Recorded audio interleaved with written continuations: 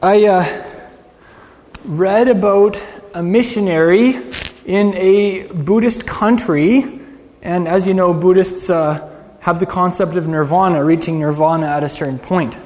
And this missionary gave a Buddhist man a copy of the Gospels and Acts, and he said, read through this and we'll discuss it. So next time he saw the guy, he said, so how was it? What did you think of what you read? And the guy said, it was phenomenal.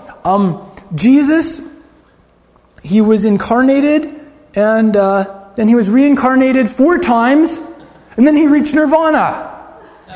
And he was blown away because this Jesus guy had only reincarnated 4 times, and then he reached nirvana. And that was, reading, because he read through the Gospels 4 times, and he thought each one was a reincarnation. And then he thought in Acts, when he ascended or whatever, that was reaching nirvana. And so that was really impressive to him. But it's a funny example of how if you don't really know the context of what you're reading, like you can come up with some really wild stuff, eh? But it's also... It serves also to as an example, though, that when you read through the writings of Yeshua's apostles, you read many of the same stories 4 times in a row. So, for instance, you read about the Master's brutal crucifixion, his execution at the hands of the Roman state. You read about it 4 times in a row. And if you're someone who's committed to studying the Scriptures, you've covered that story dozens and dozens, if not hundreds of times in the course of your life. And it's really easy to get desensitized to the story. Like the brutality of it, the gore of it, the agonizing pain that Yeshua went through.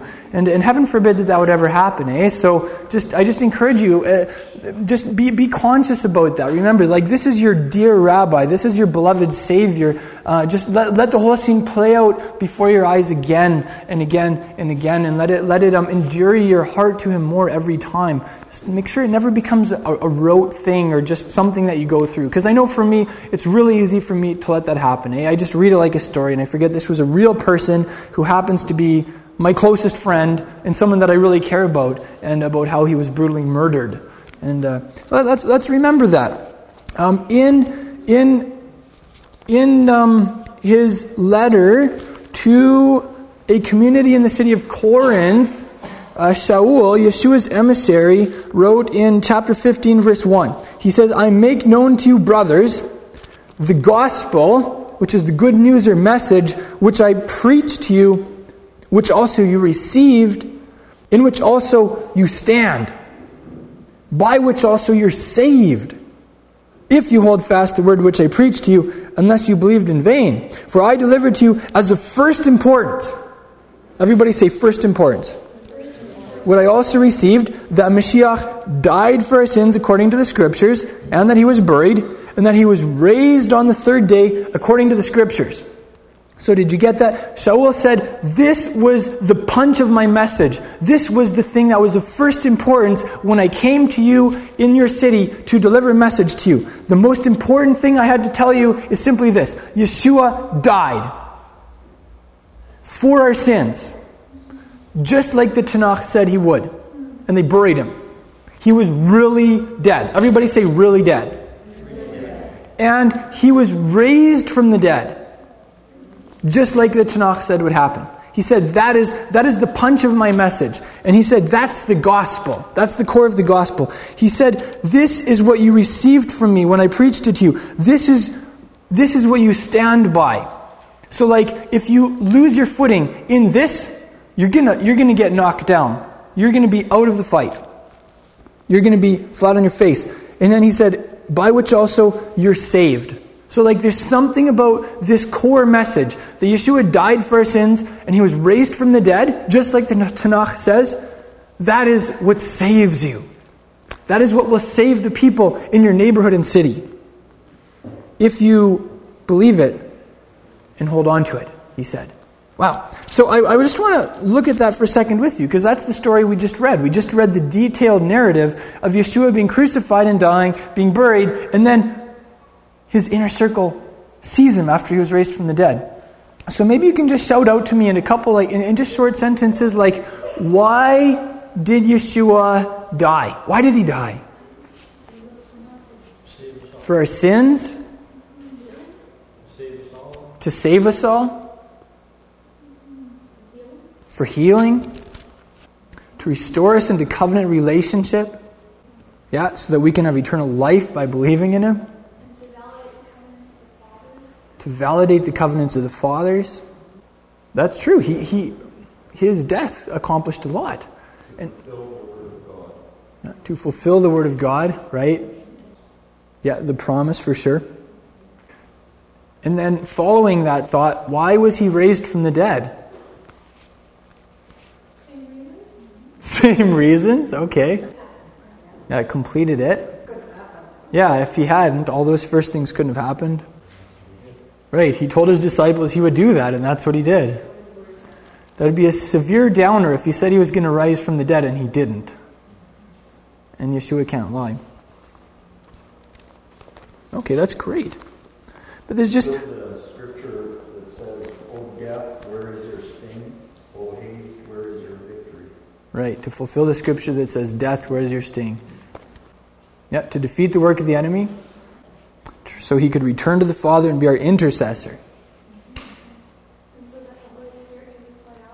So the Holy Spirit could be poured out.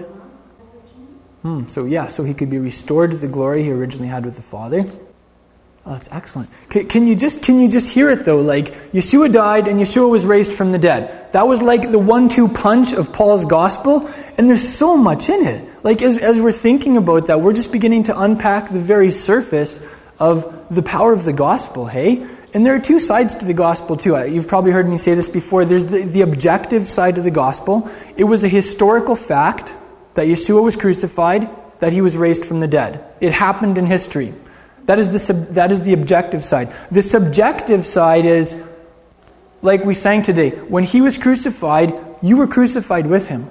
You know, when we have been brought into that inner union with the Mashiach, when our spirits have been joined with his and the Holy Spirit, then his death became your death. And when the Father raised Yeshua from the dead, that life is the same life that raised you from the dead and is bringing you to life right now, eh? That's like the subjective side. So that's just something to think about. Like, that is the power that saved us. That's the power that's going to save the people in your neighborhood and in your city.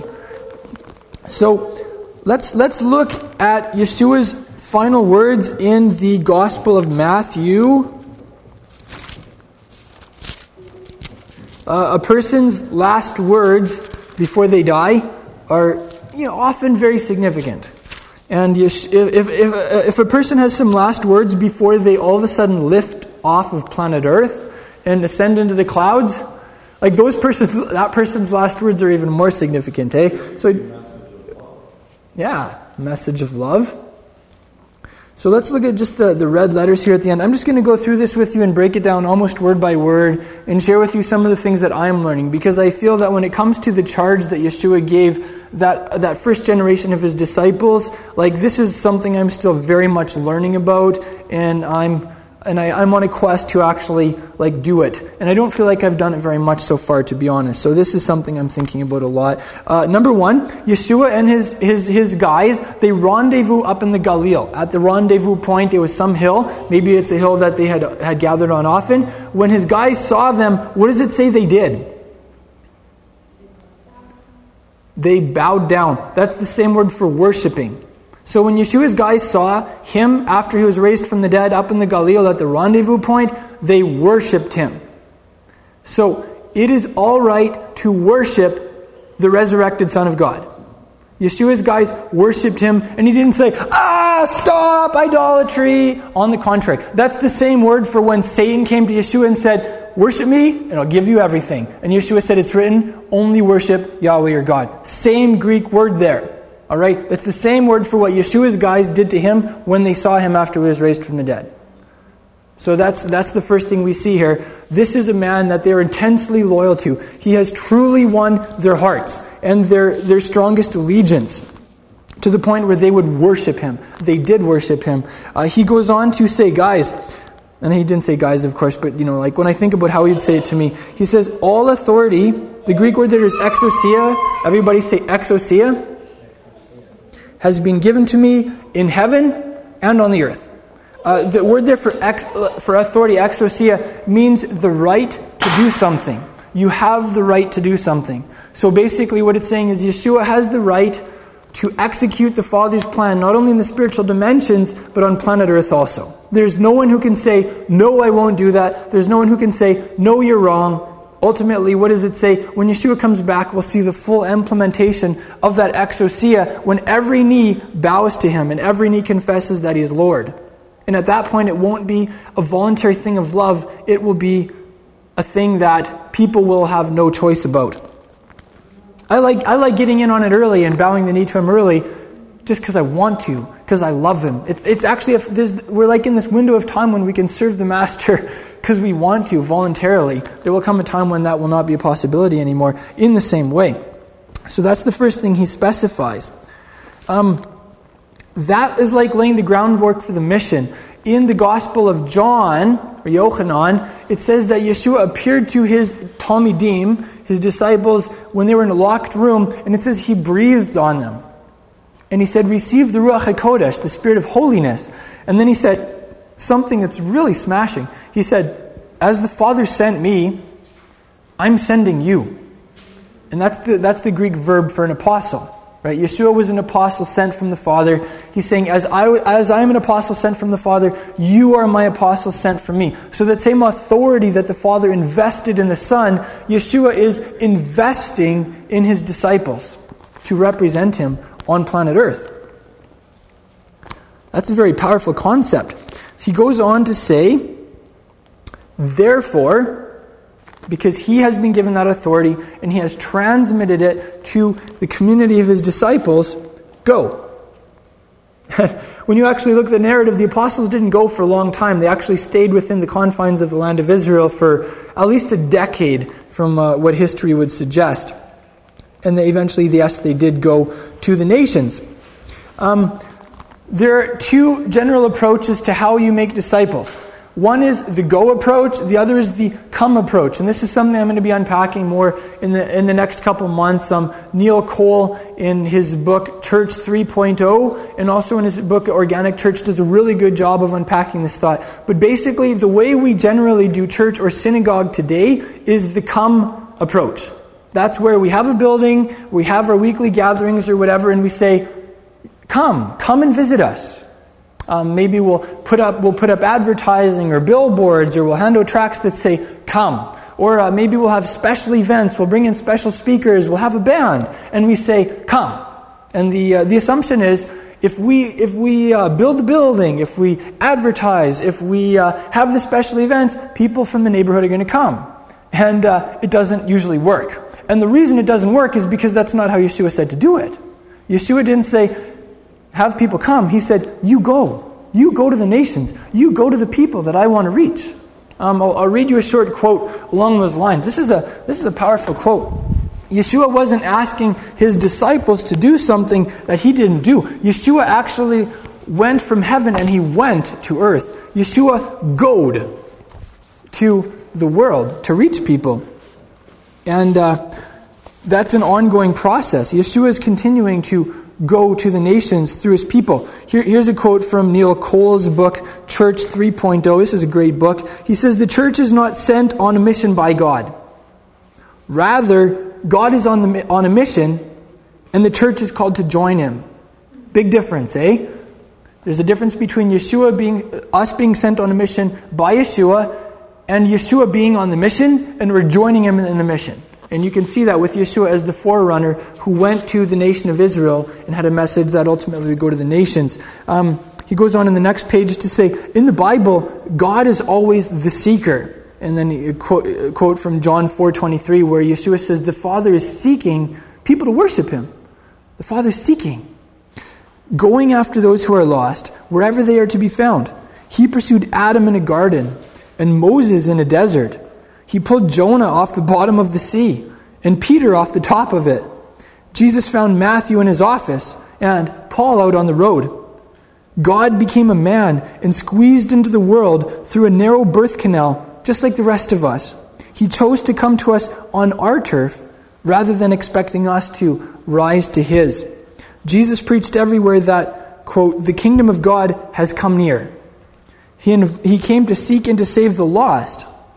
Luke 19:10, and he now invites us to join him. He invites us to go to the lost, rather than, as is so often the case, expecting them to come to us. As I've said before, if you want to reach this world for Christ, you're going to have to learn to sit in the smoking section, because That is where the lost are found. So I thought Neil Cole did a great job exemplifying that concept. So maybe we can just draw a picture here to illustrate the concept of going. Let's say that we have Yeshua. Let's say right here. He's up on the hill with his disciples.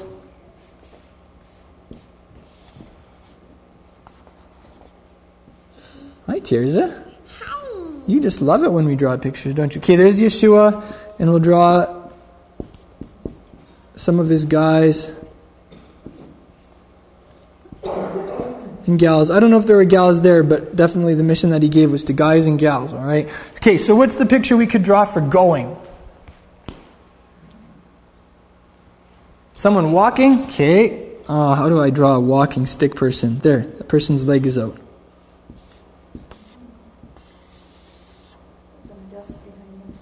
Some dust behind him.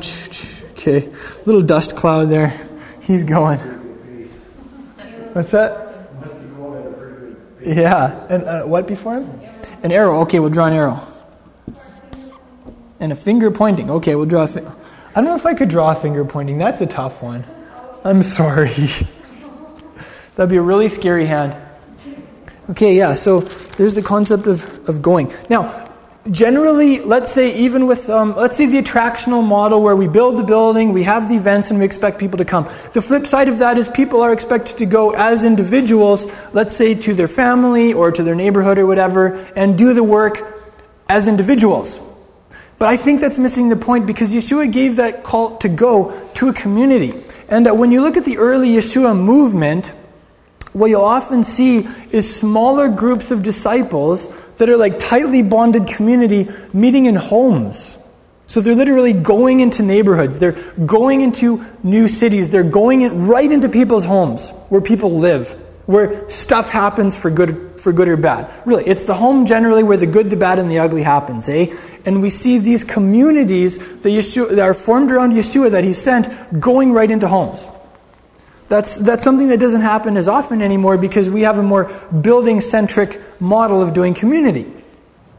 So that's a big difference. There's a big difference between going as a bunch of individuals and going as like a band of brothers and sisters, as a tightly bonded community. So we'll look at some other connections between that in a minute. Yeshua says, go and make disciples, Talmidim. It's a no-brainer. He didn't say make converts to a new religion. He said make disciples of who? There's an assumption there. Disciples of Yeshua. So in other words, people who are all about Yeshua, people who are following the Master, people whose identities as disciples are all wrapped up in Him. Who can tell me what the Hebrew word for disciple is? Talmid, that's right. It's from the Hebrew verb lamad. Everybody say lamad. And what does it mean? It's a verb that means to teach. To teach or to... If you're on the receiving end of the teaching, what is that called? To learn. To learn, that's correct. So to be a Talmid simply means to be a learner, to be a student, to be someone who is on that path. So this is something that's really hitting me. Like, it's axiomatic that you teach what you know, but you reproduce what you are. So you teach what you know. Your speech can be out of your head, facts that you've learned, information that you've accrued, but ultimately you will reproduce what you are. So that's why sometimes you'll have someone, and if you meet them, they seem like they really have their lives together, and they're saying all the right things. But let's say if you look at their, the circle of people that they're closest with, their family or something, they're reproducing something different than the front that they put up. You reproduce what you are. In terms of making disciples, you will reproduce the kind of disciple that you are. So where does it start with making disciples? It starts with being a disciple. It starts with growing in your own discipleship to the Master. That's something that Paul said several times in his letters. He said, follow me as I'm following the Messiah. Imitate me as I'm imitating Messiah. And that's actually, I think that's a pretty bold thing to say. That's almost audacious to say to a community of disciples, follow me, imitate me. And that's where we're all going. We're all growing to the point where hopefully we can encourage new believers, imitate me as I'm imitating Yeshua. Follow me as I'm following Yeshua. Maybe it isn't so much following a person as it's following along. When you have a community of people following the Master, if you're a new believer, you become part of that community and you follow along. Yeah. Learning does involve study. For some people, study isn't their favorite thing, but there is a place to just get in the Word and study the teachings of Yeshua, learn the same Bible, the Tanakh, that he learned.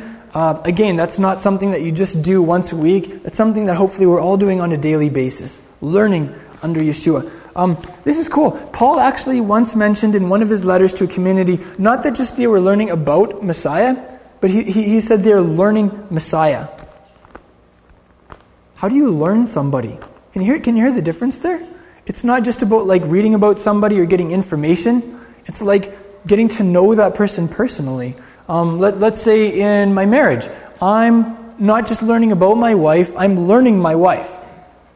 I'm learning what she likes and doesn't like, how she communicates and thinks, all of these things. And it's beautiful because that's exactly what happens in our discipleship to the Master. It's not just reading about a guy that lived a long time ago and is somewhere out there in the cosmos. It's like getting to know him face to face because he is the Spirit in our midst. Like you can't see him with your physical eyes, but Yeshua's here. And when you go home, like he's in your home with you. It's really incredible. Sometimes I think we have this dichotomy, like the Holy Spirit's this one guy and then Yeshua's the other guy, and somehow they're pretty separate. And I mean, I do understand that concept. But on the other hand, Luke also said, for instance, in the book of Acts, there was this point where they had to make a decision whether to go overseas to, I think it was to Greece, or to make another turn down to Asia Minor or something. And he said, the Spirit of Yeshua prohibited us from going into this area. So the Holy Spirit is Yeshua's Spirit. So the Holy Spirit in you, that's Yeshua himself in you. It's like, it's not even like he's some guy out there in the cosmos. It's not even that he's just standing right next to you. Like, there's something really deep here in terms of his location. He's in you. Wow. Maybe that's the heart of discipleship, knowing him like that. Yeah. In the Jewish world, if you became a disciple of a rabbi, you'd follow him around, because I guess if you didn't follow him around, like, you're just not going to get to know him very well, especially when you don't have books or tapes or whatever, hey? But the idea is to follow him around so that you could learn his teachings and that you could imitate him to the degree where you become like a little imitation of your rabbi. Maybe that's where like studying the Word comes in, applying what Yeshua says, those kinds of things.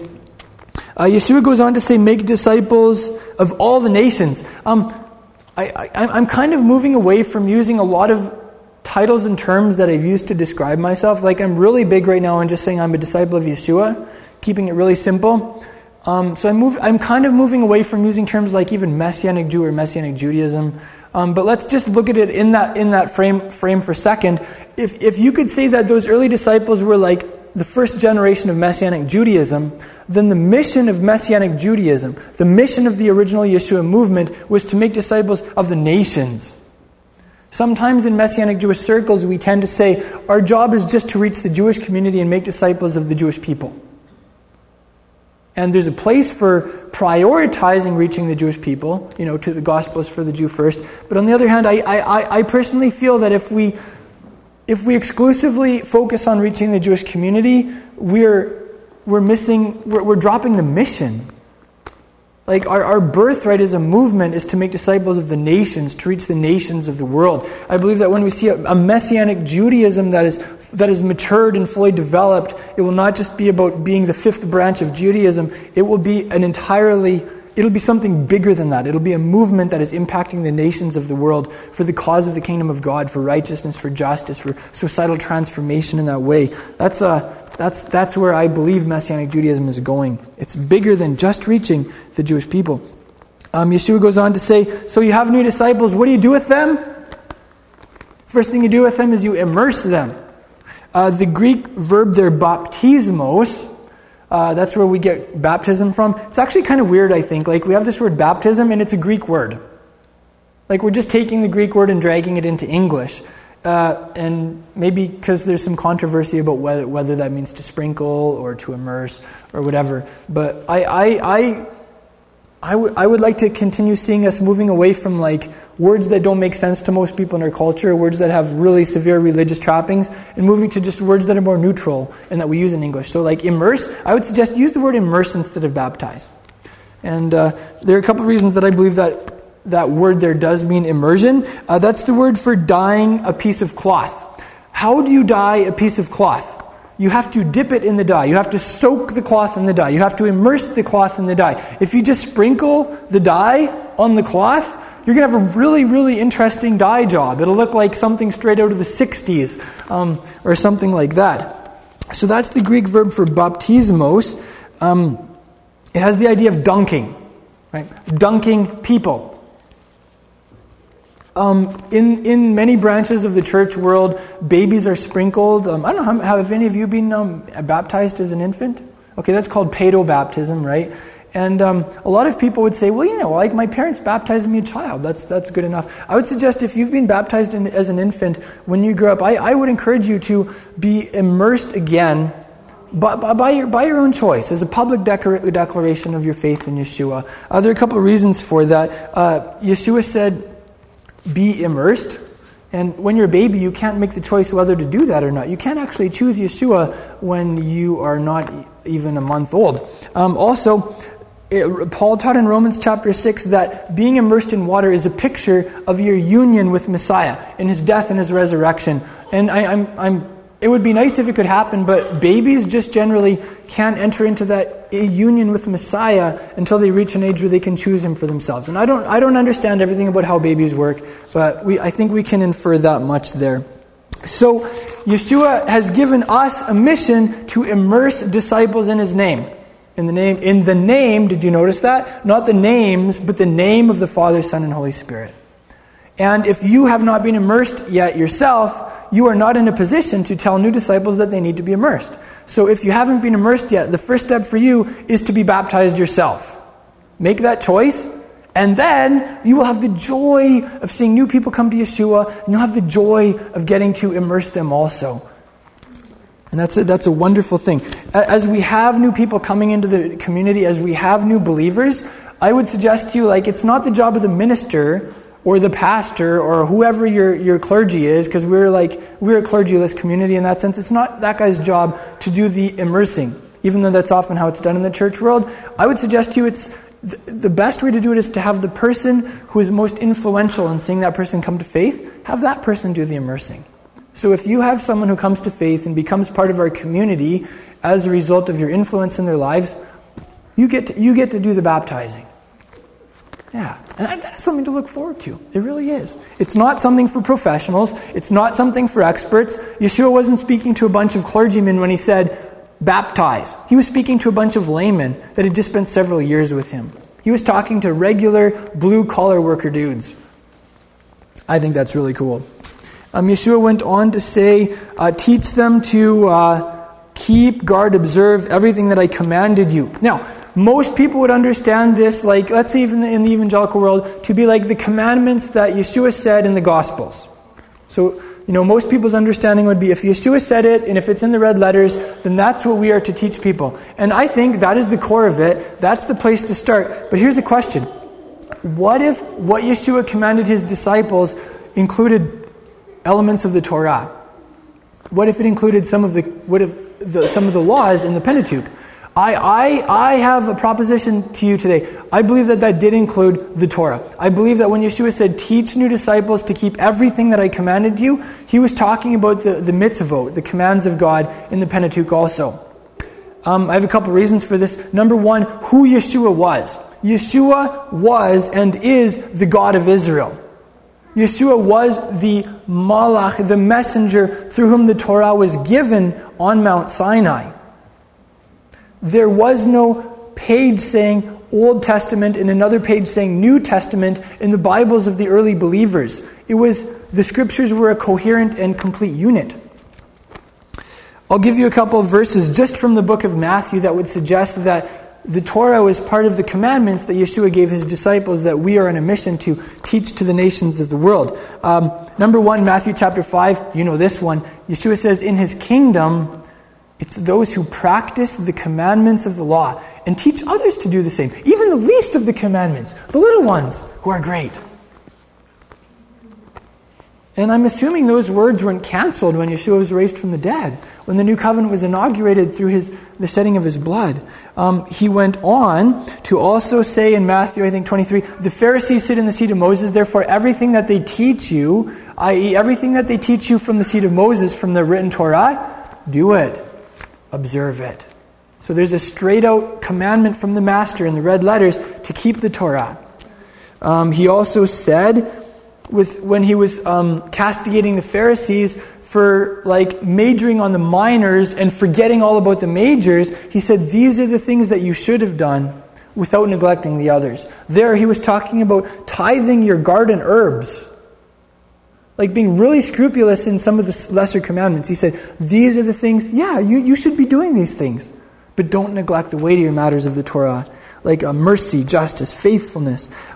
He also said, and this is red letters, where he was talking about his disciples fleeing in conjunction with what he said would be like the greatest distress the world has ever seen. He said, pray that your flight won't be on Shabbat. So again, the assumption there is that the Messianic community, followers of Yeshua, will be keeping Shabbat. And they'll be so serious about keeping Shabbat, they will prefer not even to travel long distances on Shabbat. It's like if we have to flee, at least please let it be on a weekday. Don't let it be on the day of rest. All right, so those are some examples just from the red letters in the Gospel of Matthew alone that would suggest that when Yeshua said, go to the nations and make disciples and teach them to keep everything that I commanded you, I believe that included the Torah. That's my personal understanding of it. Yeah. This is something that doesn't go over very well often in the Western culture, because in Western culture we're highly individualistic and we don't like people telling us what to do. We don't like people getting involved in our business. Right? We have a very high value for freedom, and that's good. Heaven forbid that we would have anything less than total freedom in our faith community. But you know what? Sometimes to teach people to do everything that Yeshua commanded us, people are going to be like, I don't want to do that. That's not how I see it. There are going to be times when, if you don't love actively, engage with people on a personal level, really get to know people in real life settings, it's just not going to happen, eh? And, so if you're a more mature disciple and you're teaching people to do what Yeshua said, hopefully you're doing it yourself, number one. And secondly, you're going to have to be engaging with new believers. And it's going to be messy sometimes. You're going to have to be modeling stuff. You're going to have to be kind of giving the how-tos, right? Showing how certain things are done. And if you're a new disciple, then you're going to have an attitude of humility, of willingness to learn, reasonableness, and willing to be I've never done that before, but Yeshua said to do that, and I'm a disciple, and so I'm going to do that. Well, that's a kind of there's a certain attitude, right, that precedes being able to do that. Yeah, and I mentioned this already, but when Yeshua was speaking to those guys, he was speaking to a community that had formed around him. He wasn't speaking to a bunch of individuals, and then they were going to just go out and do their own little lives and fulfill this charge. He gave this job to a community. So I love that, because we are a community. So it's not about you or just me going out and doing the stuff that Yeshua said. It's all of us together are on a mission in our city to do that. I love that. There's this saying, it takes a village to raise a child. I think our equivalent of that would be, it takes a community to make a disciple. It takes a community to make disciples. Yeah. If you were to ask me where all of this starts, where the rubber meets the road, I would say it starts with influence. This is all about influence. You influence someone to come to trust Yeshua. You influence someone to say, I want to follow him too. You influence someone to be immersed in his name. It takes influence to see someone's life change and begin to do what Yeshua said. This is all about influence, hey? Influence happens in the context of friendship usually, where someone trusts somebody else. You've probably seen that, right? You all have people in your life where it's like, you know what, that person is a friend of mine. I trust that person, and that person influences me. I let my guard down around that person, eh? Sometimes the way we operate, especially if we're from an evangelical background, is like we kind of see the world as over there and primarily evil, and then we are over here and we are like the bastion of the kingdom of God on earth, and we're in the trench, and we're just hunkering down and waiting for Jesus to come and get us out of this place. Like often that's our approach, right? I suggest to you that's not a good way to make disciples. Because it starts with relationships with people. It starts with you having influence in a person's life based on the trust level that you have with them. So if you have no friends who are believers, if you're not like involved in your community, you're probably not going to be influencing many people for Yeshua. It's just a given, right? It's not like this huge, like mysterious thing. Sometimes it's just like where the rubber meets the road, really practical stuff. So on a practical level, like for each one of us, let's be really sensitive to the Father and saying, maybe He'll be saying like, I want you to get involved in this special interest group. I want you to get involved in this club. Or I want you to just go say hey to your neighbor. Get to know your neighbors. Have them over. Because that is the place where influence starts. Yeah, and I mean, that does take time. It takes work. It takes some intentionality, right? That's something actually that's been really hitting me lately. Like I've been convicted. Because Yeshua said in the Gospel of Luke, let's say you're throwing a party or you're having a nice meal. Your first tendency will be to have people over that you're comfortable with, people that can benefit you, family, friends, the boss, whoever. And of course, there's a place for that, right? But Yeshua said, actually, don't have those people over.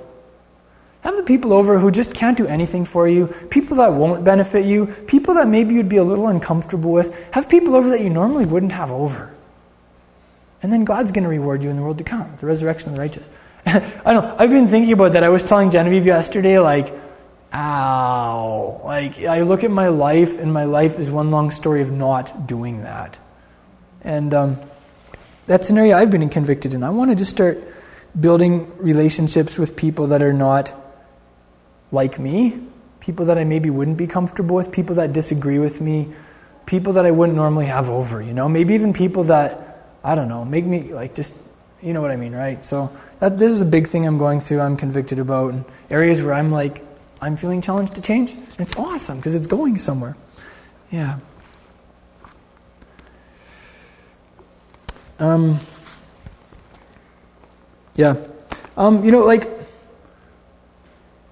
This is something, we'll keep talking about for the next couple months, but this is quantifiable stuff, making disciples, immersing people, all of this. And I think often a community reaches a point where you choose between doing stuff a certain way because you always have, or maintaining a certain set of traditions, or praying these prayers because we always have, and of course these are the prayers that God really wants us to pray. And often they're very good things, but sometimes we have to choose between that and making disciples for Yeshua. Doing stuff in a way that will be most effective in seeing lives changed, reaching new people, going to people where they're at, that kind of thing. So, I think it's kind of something that obviously is happening in my life right now. I'm in a paradigm shift. It's something that we'll be discussing in the next several months. And let's just keep thinking about that. Keep our ear open to the Spirit for where Yeshua wants to take us and how He wants to give us some practical strategies and stuff. Here, let's just draw out those last couple things there. Sorry, I get talking and I forget about drawing, but I really love drawing. It's a lot of fun. So let's see. The first thing was go to who? To the nations. Okay, so let's draw a globe. Oh boy. Continents. Okay, there's Europe, there's Africa, there's North America, there's South America. Yes! Okay, the nations. And so if we're in Canada, that means go to Canada. It doesn't mean you have to go to Africa from Canada. It means go to the nations down your street. Okay, go to the nations and make what of them? Disciples. Okay, how are we going to depict disciples? Hi. Sitting in a desk. Okay. Oh, a student in a desk. Okay. Oh, this is hard.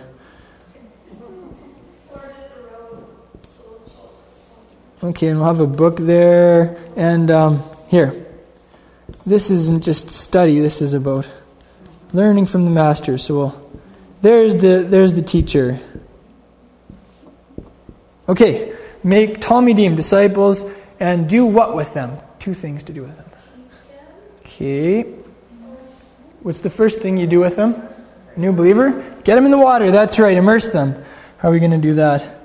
Okay, here's the beach. Make sure they believe. Yeah. Okay, and then who wants to draw this one? Does someone want to draw this? Okay, there's a head sticking out of the water. Then someone else is going to push them under to make sure they go down. There we are. Okay, great. And then teach them to do everything I commanded you. How can we draw that one?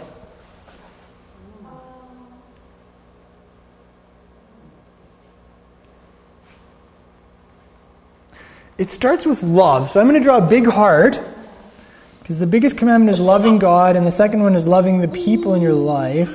And then influence. Being around a person